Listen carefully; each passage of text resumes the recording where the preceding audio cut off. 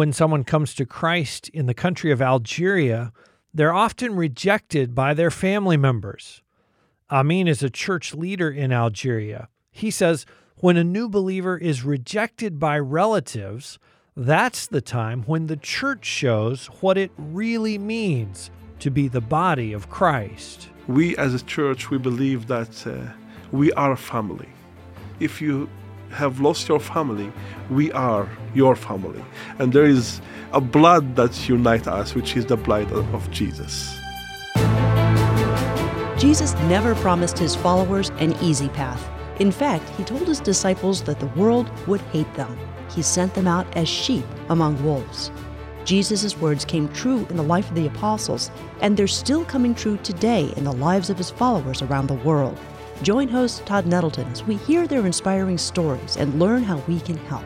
Right now on the Voice of the Martyrs Radio Network. Welcome again to the Voice of the Martyrs Radio. My name is Todd Nettleton, and we are in the studio today in Bartlesville, Oklahoma with Amin. At least we're going to call him Amin. Amin is a church leader from the North African nation of Algeria. I don't think we've ever had a guest from Algeria before, so this will be enlightening for you who are longtime listeners. We will kind of update you on the situation for the church there. We'll also give you ways to pray for the nation of Algeria and for our brothers and sisters there.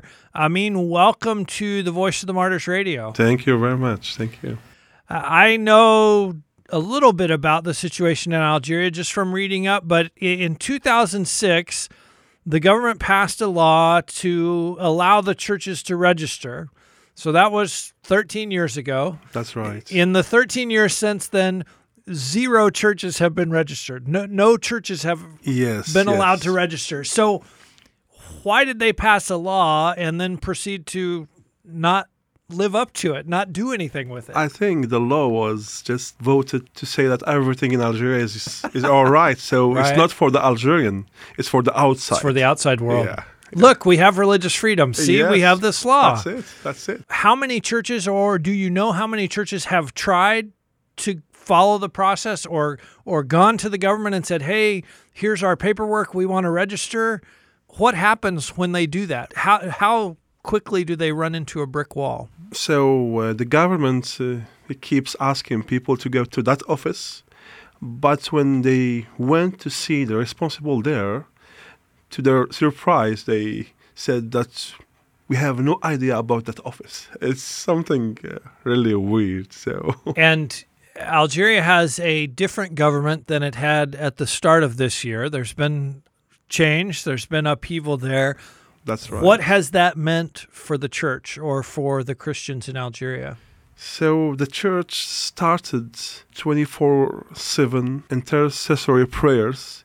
They started in January, praying for the country and for God to do something in our country. So in February 22nd, people get out to ask for more freedom and for more rights. As a leader, I believe that this is an answer from God. I think as if God is telling us, keep on praying. Keep on praying. Yeah. We're talking today on Voice of the Martyrs Radio with Amin. He is a church leader in the nation of Algeria. So, Amin, you mentioned that the churches did 24/7 prayer. Was that across different denominations and different groups getting involved in that? Yes. So the whole Christian community of Algeria committed to pray for their nation. All the churches are involved in that movement, the prayer movement. Yeah. One of the things that's happened even in the last couple of months is several churches have been closed. And again, they passed a law in 2006 that said your church can register, but they haven't registered any churches. So now they come in and say, your church is not registered, we're going to close you down. That's right. How many churches has that affected? And tell me what happens to the church, how that works? So I think the government wants to just divert the protesters' attention to something else. Mm-hmm. And this thing is related to identity problem. Because when we say Christianity, it is defined by some in Algeria as something that belongs to the Western, to the French, and the Christian wants to see the colonial power come back again. So in some ways, Christians are painted as traitors. That's right. To the country. That's right. This is what the government want to do.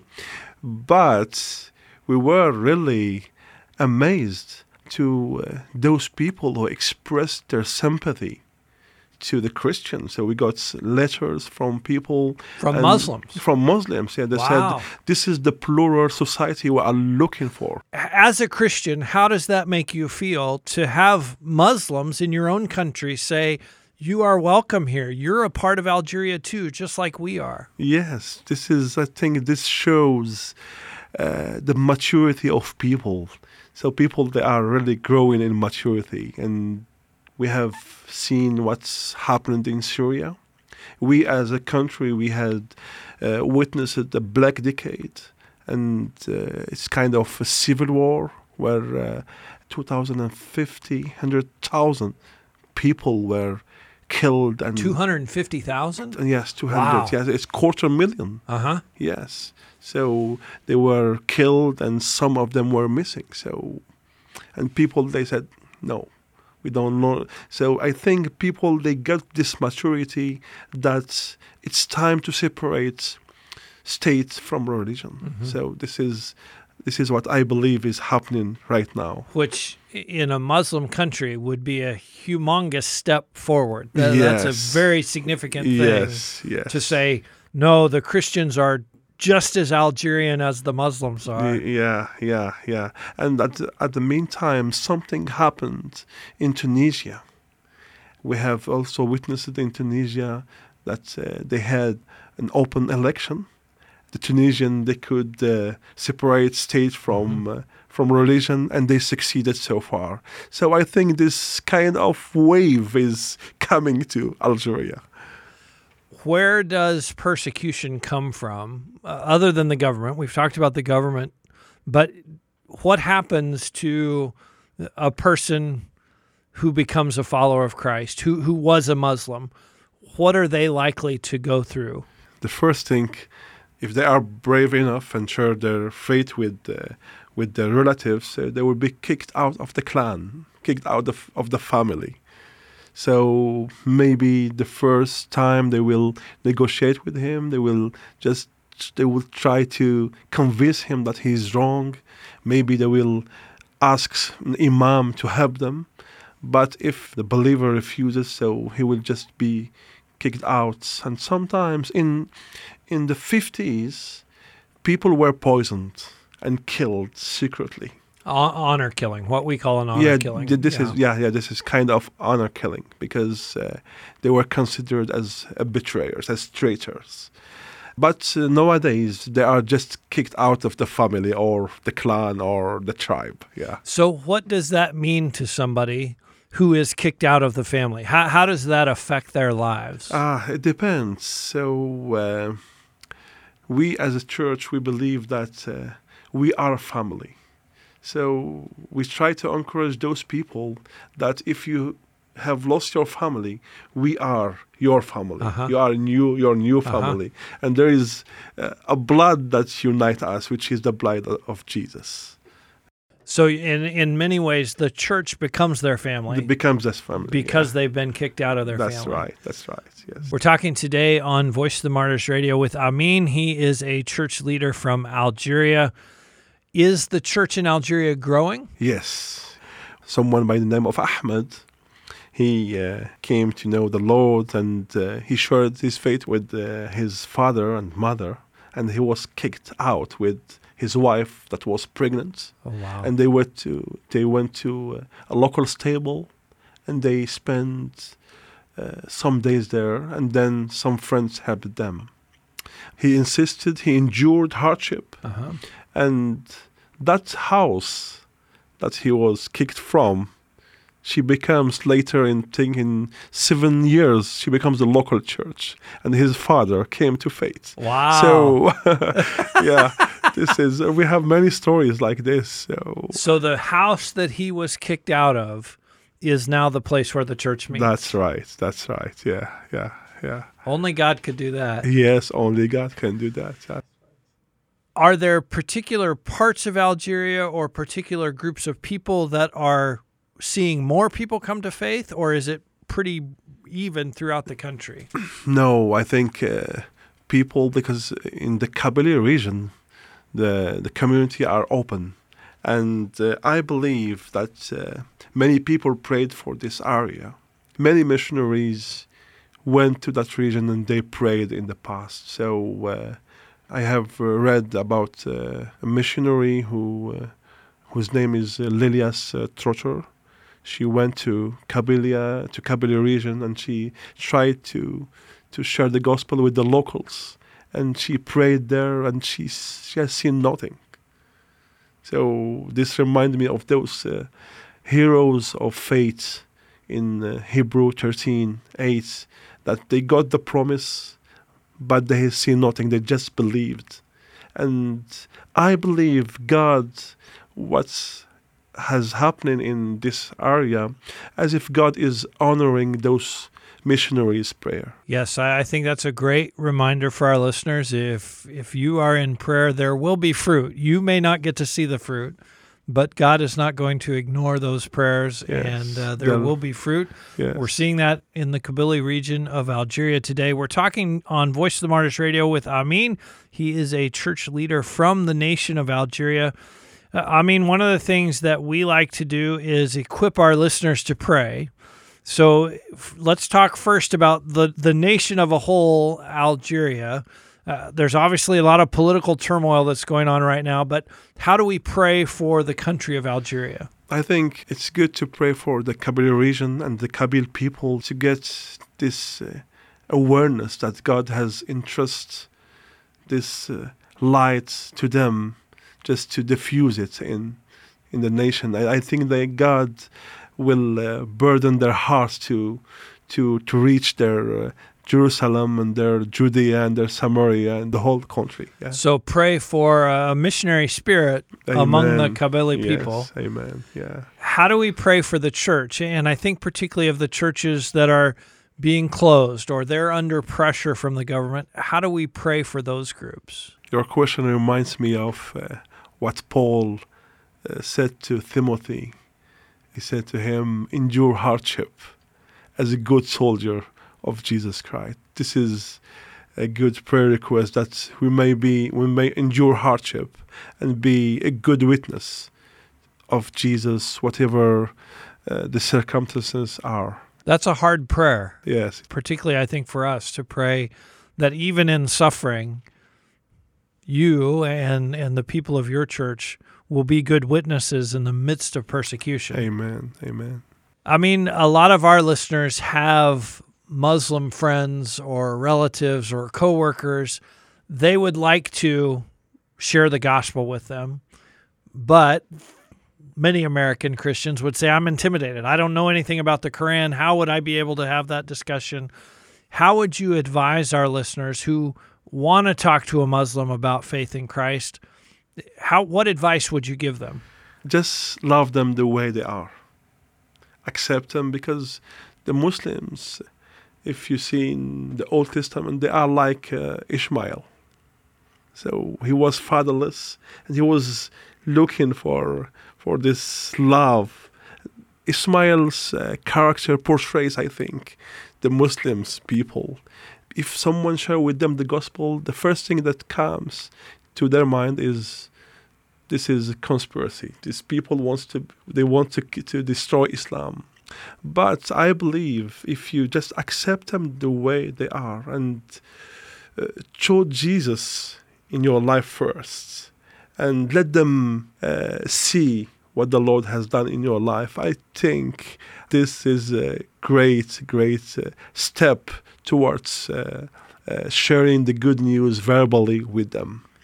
So relationship. Relationship is very important. This is what matters in the southern hemisphere of the globe, and especially in the 1040 window. So relationship are very important.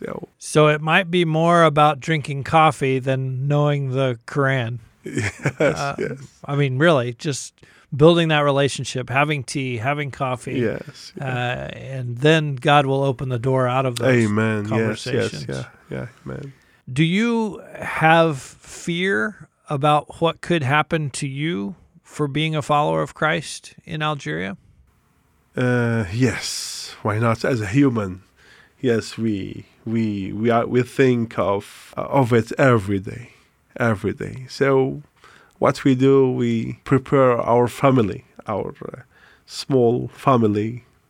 So we say to them, "Be ready if something happens." So nobody knows what the future has for us, but persecution can come anytime. So we are relying on God's grace to live every day by God's grace. And when persecution comes, we also will be able to rely on that grace to endure hardship also. How do you prepare your families, other than warning them, obviously, hey, this could happen? How do you prepare them spiritually to go through time of persecution? I think just telling them what's happened to me when I believed in Jesus. So they have learned a lot from my testimony. We encourage them to endure the same way we endured in the past, and we are still enduring.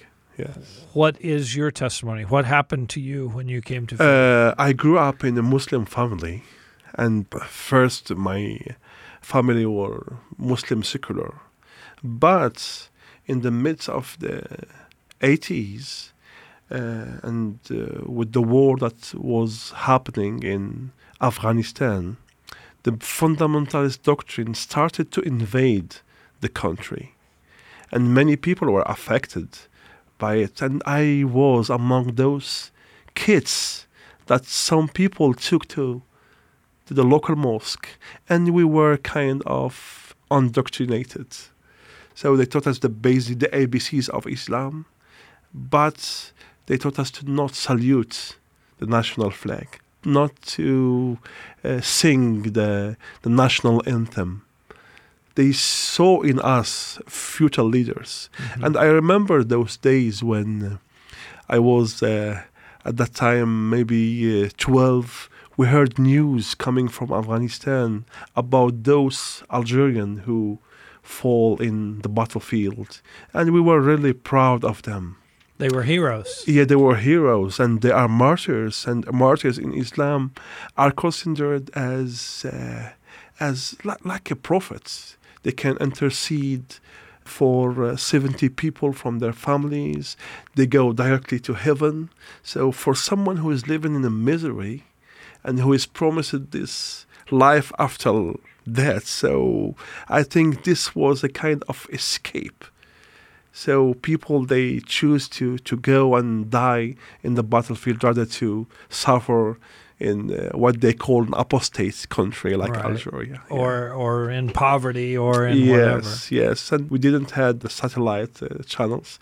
We had only radios. And I was listening to TWR, Transworld Radio, and I have heard this the first time good stories about Jesus. And as a good Muslim, I write down the address and send them letters trying to convince them that they were wrong. So they sent me back a letter, and I opened the letter and I found in it a copy of the Gospel of Luke. That copy of Gospel was designed to look like a normal letter, so that they could send it to Saudi Arabia, to Iran, to Algeria. And I opened that Gospel of Luke and I started reading.